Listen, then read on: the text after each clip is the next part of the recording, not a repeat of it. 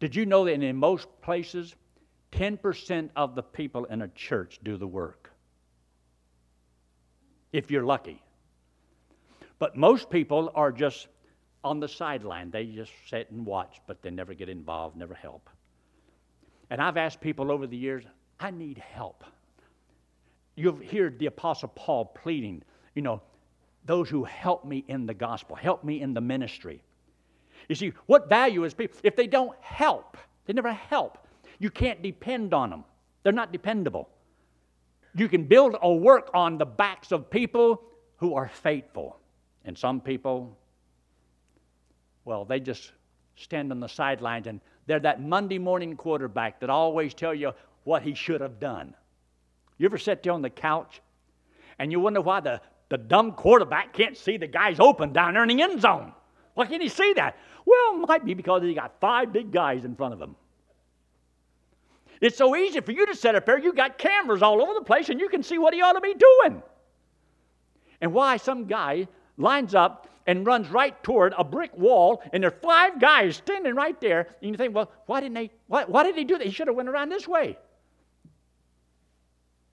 Well, see, he's supposed to run where he's supposed to run, believing that his linemen are going to make a hole. And if he waits till there's a hole, it'll be too late. He has to run, trusting they'll make a way when he gets there. So he's believing and trusting and giving it all he's got, full steam into a brick wall, because sometimes it don't work. And then when it does work, the guy runs into the end zone and he throws the football down and jumps all over the place like, look what I did, look what I did. Wait a minute. Do you realize if those guys hadn't have made a hole, you would have never got through it? And as though he did it all by himself. Do you realize that God knows what we do because we have people working together to get something done? Remember the other night I was talking about how that the Apostle Paul in the book of Philippians says, not because I desire a gift, but fruit that may abound to your account. Because the people who worked together and helped the Apostle Paul to do what he did. That's the way it is with every pastor.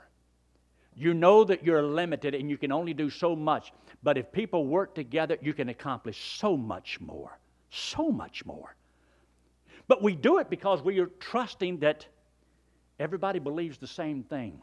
That's why I want to keep teaching this book until it's in your brain. You'll think about it even when you don't want to think about it. And you'll carry tracts and you'll want to witness to people. Even when you don't want to do it, you'll do it anyway. Because it'll be in your heart.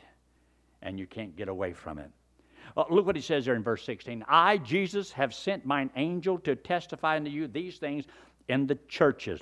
I am the root and the offspring of David. You know, the root means that he's before David, and the offspring means he's after David. Now, how can Jesus be before David and after David? But that's what it says.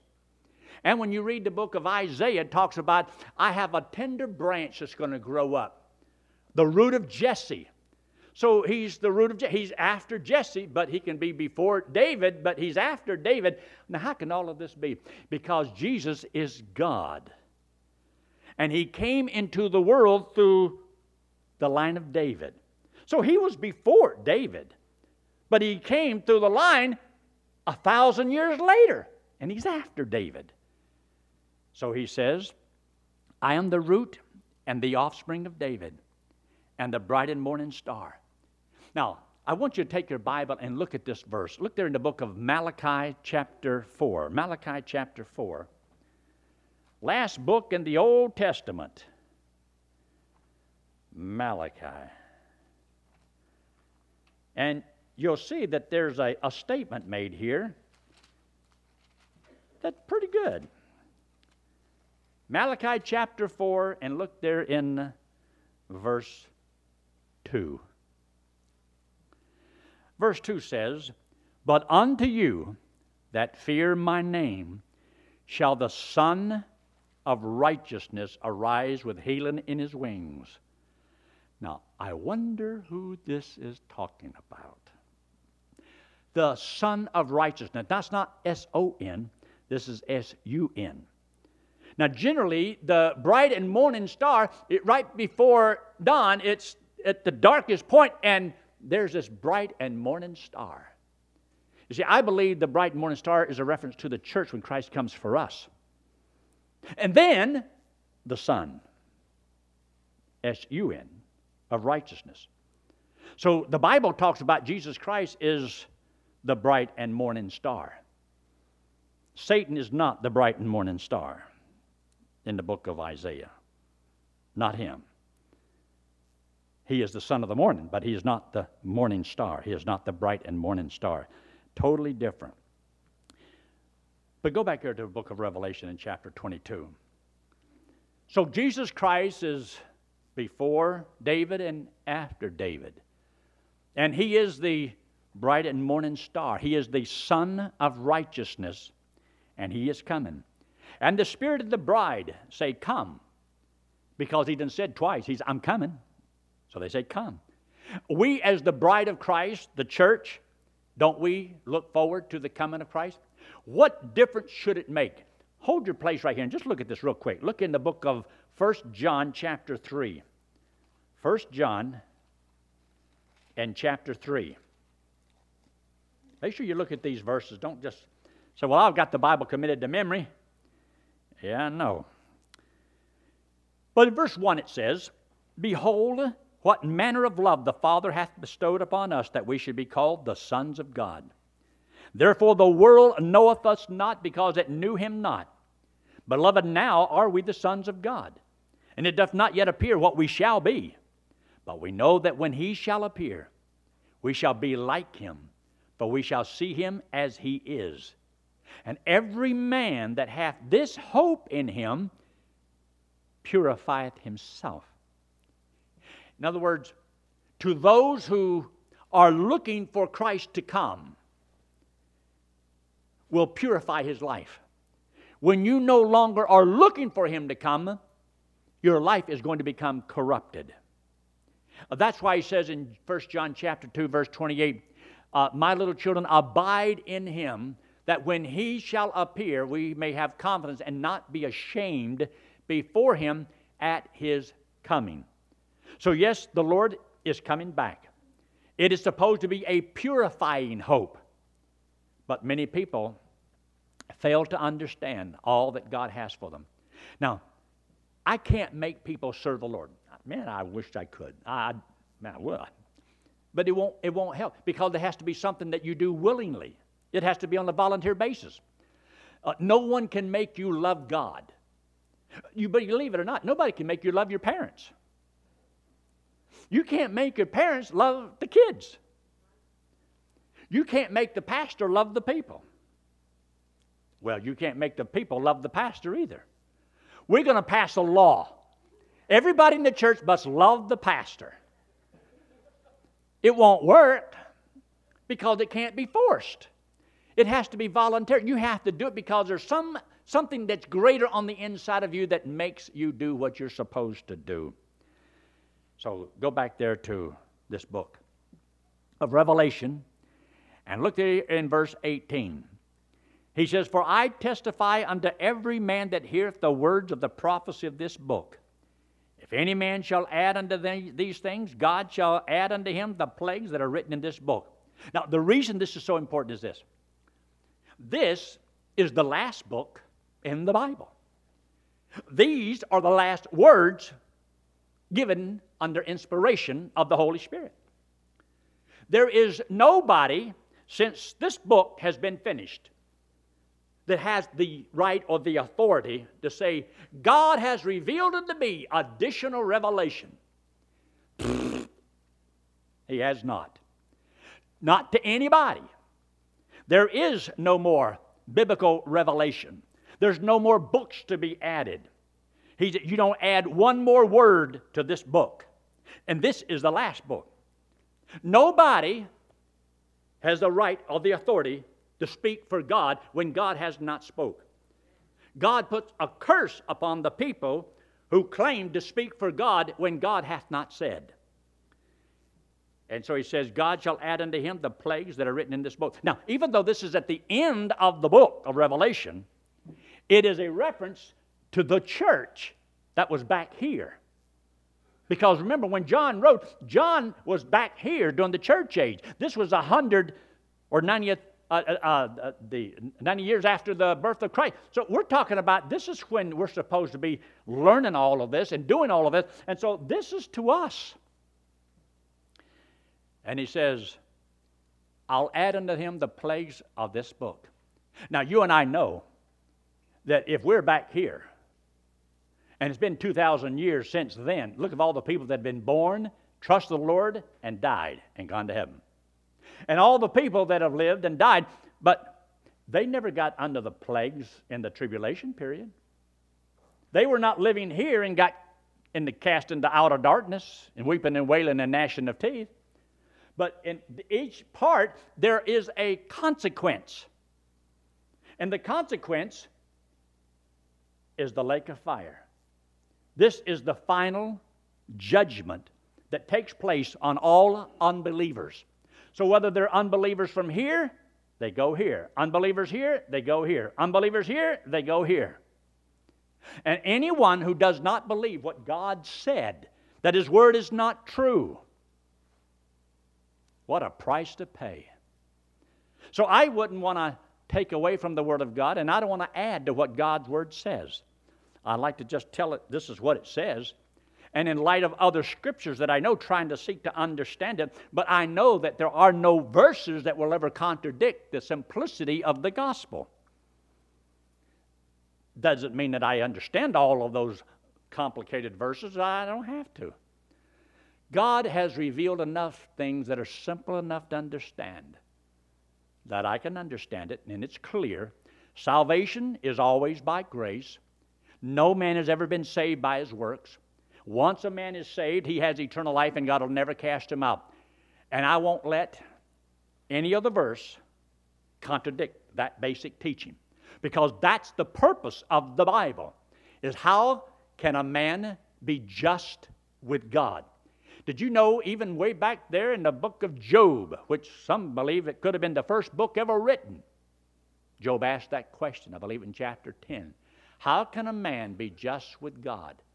And God answered that question.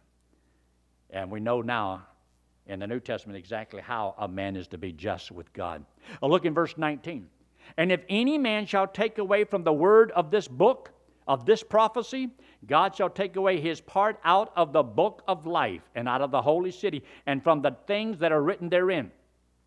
You take that word part and just hold your place right here. Look in the 17th Psalm, the 17th Psalm, way back there in the Old Testament, the 17th Psalm. And there's a verse that might shed a little light on this. And look there in verse 14. From men which are thy hand. Now, that's an explanation of the verse that went right before it in verse 13, where it says, deliver my soul from the wicked, which is thy sword. So God uses the wicked man as his sword in his hand to do whatever God wants to do. He says, from men of the world, which have their portion in this life. In other words, let's say, for example, here, God has created a wonderful world. God created the Garden of Eden, put man in here. But now, when God put man in this world, didn't God already provide the air for him to breathe, the food for him to eat? Everything man needed, God had already provided. So God met the needs of man before he made the man. So that's why every man born into the world has already had all of his needs met. Now, like we used before, there's the bird and there's the worm. God provided the food for the bird.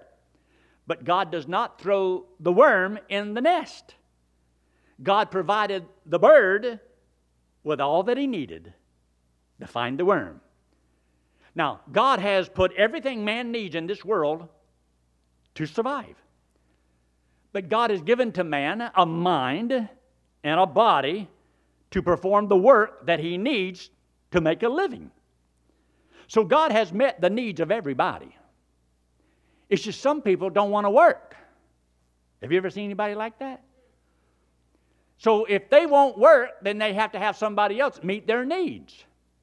Now, when people can't work is one thing, and they have to depend on one another. But the point is, God has provided everything. But isn't it true that some people do not take advantage of that portion of what God has provided for them in life? I believe there's a good possibility that when we get to heaven, God may just say, let me show you something, and open up this great big old room with all of those treasures and rewards. And it says, this is what I was going to give to you, but you didn't serve me. You weren't faithful, so you don't get those. What? And these were all of your opportunities. Because I believe that God tells the truth. I believe that God is honest, and that I believe that when He died on that cross, He really did die to pay for the sins of the whole world. But does that mean that everybody takes advantage of a payment that was made for them? No. Is it possible that God really wants everybody to go to heaven? Well, if He wanted everybody to go to heaven, He probably would have made it big enough for everybody to go there. I mean, He wouldn't have made it too small, would He? I believe that God, being God, loving man the way He does, has so much that He wanted to do for us. When we get to heaven and see what we gave up, all these opportunities. What I want you to do is just take that word in verse 19, take the word part, and put down the word opportunity. You see, in the Old Testament, you'll find in the book of the book of Joshua, that it talks about in chapter 17 on, where it talks about God had this lot and this lot, this lot. It means that it was their inheritance in the promised land. And God had divided the land up according to these lots for God's people, the 12 tribes. Now, isn't it true that majority of the time they never got to enjoy the land that God gave to them? They didn't get rid of all the enemy in all the land, which they were supposed to do. It was theirs. God gave it to them. But they didn't claim their inheritance. But I remember one story about one man named Caleb. He says, he was 80 years old. He says, I want that mountain, the mountain that the Lord has got for me. And he wanted it, and he went after it. Here, God shall take away, when a man dies, all opportunities are gone. And when all opportunities are gone, because a man is dead, as he's dead, all chances for the lost man to get saved are gone. There is no more chances.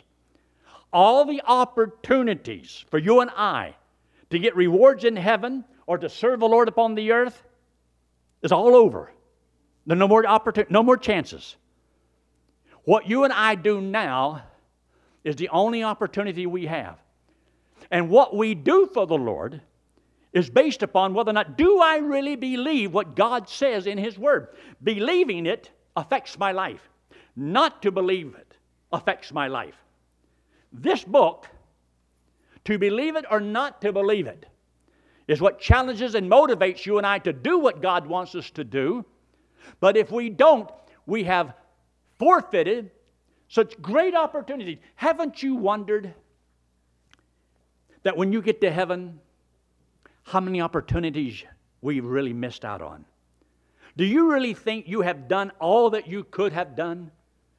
Or do you think there's still something that I could have done in a greater way or a better way for a longer period of time? Do you think that God's people are going to grieve when we get there, and when He talks about He'll wipe away all tears from their eyes? What's causing all of this? I don't believe it's just that there's lost people we didn't reach, but because of maybe some service that we could have done for God's people that could have made a difference in people's lives. Do you realize the thing that we say and that we do that can so kill the will of a Christian, a child of God, to perform, to be the best they can be, because we did something to destroy their will to perform? And it cost them so many opportunities they'll never get back. I cringe sometimes when I think about little teenagers, that if they don't learn to love the Lord in the days of their youth, they're going to forfeit some of those great opportunities. When I think about people that are in their 20s and 30s, and they're not yet serving the Lord, they know the Lord, they're going to heaven, but they won't serve the Lord. They are forfeiting all of these opportunities. And they think, well, when I get old, I'll settle down, then I'll do it. and you can't make them see it. But the opportunities are gone. And I'll take away all opportunities. And you won't have no part. You look what you could have had, and you blew it. You blew it. You know, as I read this, this is where I come from. So I've got one main thing. I wrote a book called The Gospel-Driven Man, because the gospel drives. It motivates. You take away the gospel and it's lost all of its power in the Christian. There's nothing to live for. It's all a game. There's no purpose there. I'm talking about the grand finale. One day, all of this is going to be over, and we're going to be there. And there's going to be this grand finale. To see all these faces of all the people you helped to reach for the Lord. The challenges that we have now. The opportunities we have now. You know why I want to have kids go to camp? Because I don't have anything else to do, and I thought it would be great to have a camp so I could just go and sit there and twiddle my thumbs. You know why I want camp? Because it might give some of these kids an opportunity. They may learn some verses in the Word of God. It might change their life. It might make the difference on who they marry because of the goal they have in life. It might change some things. And yet some people may never even see any of that. And all they know, I don't want to go to camp. Who wants to go to camp? It's an opportunity. And what you're trying to do is challenge people, because the day is coming when there'll be no more opportunities. When a man is dead, and you'll find this written in the Old Testament, and they pleaded with God, even Hezekiah, Lord, when I'm dead, how can I praise you? If I'm dead, how can I serve you? Look, Lord, look what I've done for you. Give me some more time to live. And God gave him 15 more years. Probably would have been better off if just took him all home. He lived long enough to have a son. And the line stayed good. God knows what he was doing. I'd have zapped the guy myself personally. Look in verse 20. He which testifieth these things saith, and you ought to underline them, surely I come quickly. It's all about Jesus coming. And it's all about me getting people to come to him. So while we can, we do what we can do. And in the last part of it says, even so come, Lord Jesus. Shouldn't that be the heart cry of all of God's people? I want the Lord to come. But if he doesn't come, you know what it means? You still have opportunities. We still have some time. There's so much that needs to be done. So let's do what we can with what we have, where we are, until the Lord comes back again. The grace of our Lord Jesus Christ be with you all. Amen and amen. Look up here. This is so important, because when you die, it's final. There's no more opportunities for the lost man to get saved. There's no more opportunities for the Christian to gain rewards. It's over. It's final. This hand represents you and me. The wallet represents sin. We all have sin on us. It means that we've all done things wrong. We cannot save ourselves, because the wages of sin is death. We're all condemned. And God says, because you're condemned, you can't save yourself. You can't deliver yourself from the condemnation. You're already sentenced to hell. You're just waiting for the day of execution. You don't know when it is going to be. You don't know when you're going to die. But to go to heaven, you have to be perfect, as righteous as God. And none of us are perfect. None of us are righteous. The Bible says because of this sin, we can't get in. None of our good deeds will take away one sin. We need a Savior. The wages of sin is death. This end represents Jesus Christ. He's the Lord, God in the flesh. He came into the world because he loves us. Hates our sin because it separates us from him. So Jesus Christ, who had no sin, didn't have to die. He took our sins, paid for them on the cross, came back from the dead. And God said that if you and I, if we would believe, he did it for us. He'd put this payment to our account, and we get to go to heaven on what Jesus Christ did for us. That's the best news in all the world. Share the gospel with people. Take advantage of whatever opportunities you can. I already know I'm going to be grieving when I get to heaven, because I have not taken advantage of all my opportunities. I have failed many, many times. Now, I'm thankful for the opportunities that I did avail myself of. But I've also wondered many times in my life, I wonder what God could have done with me if I'd have been more faithful to Him. I can see how God has used me in a lot of ways, and I'm thankful for that. But when I get to heaven and find out it was only a pittance of what I could have done, that's going to be hard to swallow. Let's pray, shall we? With every head bowed and every eye closed and no one looking around, why not right now in the quietness of this moment, if you've never trusted Christ as your Savior, why not just talk to the Lord and say something simple like this: Lord, I know I'm a sinner, but I believe Christ died and paid for my sins. And Lord, I want to go to heaven. I can see that it's final when I die, and I don't know when I'm going to die. And friend, if you're watching by internet tonight, right where you are, there's only one thing you need to do. Not 10 steps or 20 steps, it's just one thing. Would you believe on the Lord Jesus Christ? Would you trust Him and Him alone as your only hope of going to heaven? Would you believe what He said, that if you trusted Him, He would save you and give you eternal life as a free gift? Friend, God said if you trust Him, He'd save you. So with heads bowed and eyes closed and no one looking around, is there anyone at all say, yes, I will trust Christ as my Savior tonight? And preach, I'd like for you to pray for me. Would you slip your hand very quickly? Anyone at all? If you've already trusted Christ as Savior, you're going to heaven. But you realize that death is final. And the opportunities, the door will be closed. Do what you can while you can. Do it now. Our Father, we thank you so much for this time together. Bless each one here and those that listen by internet. Lord, there's no doubt a lot of hungry hearts. Hungry for the unquenchable word that you've given to us. That, Father, you can give to us that which we need, that we thirst for, that we can come without money. And, Father, it can satisfy so well for all eternity.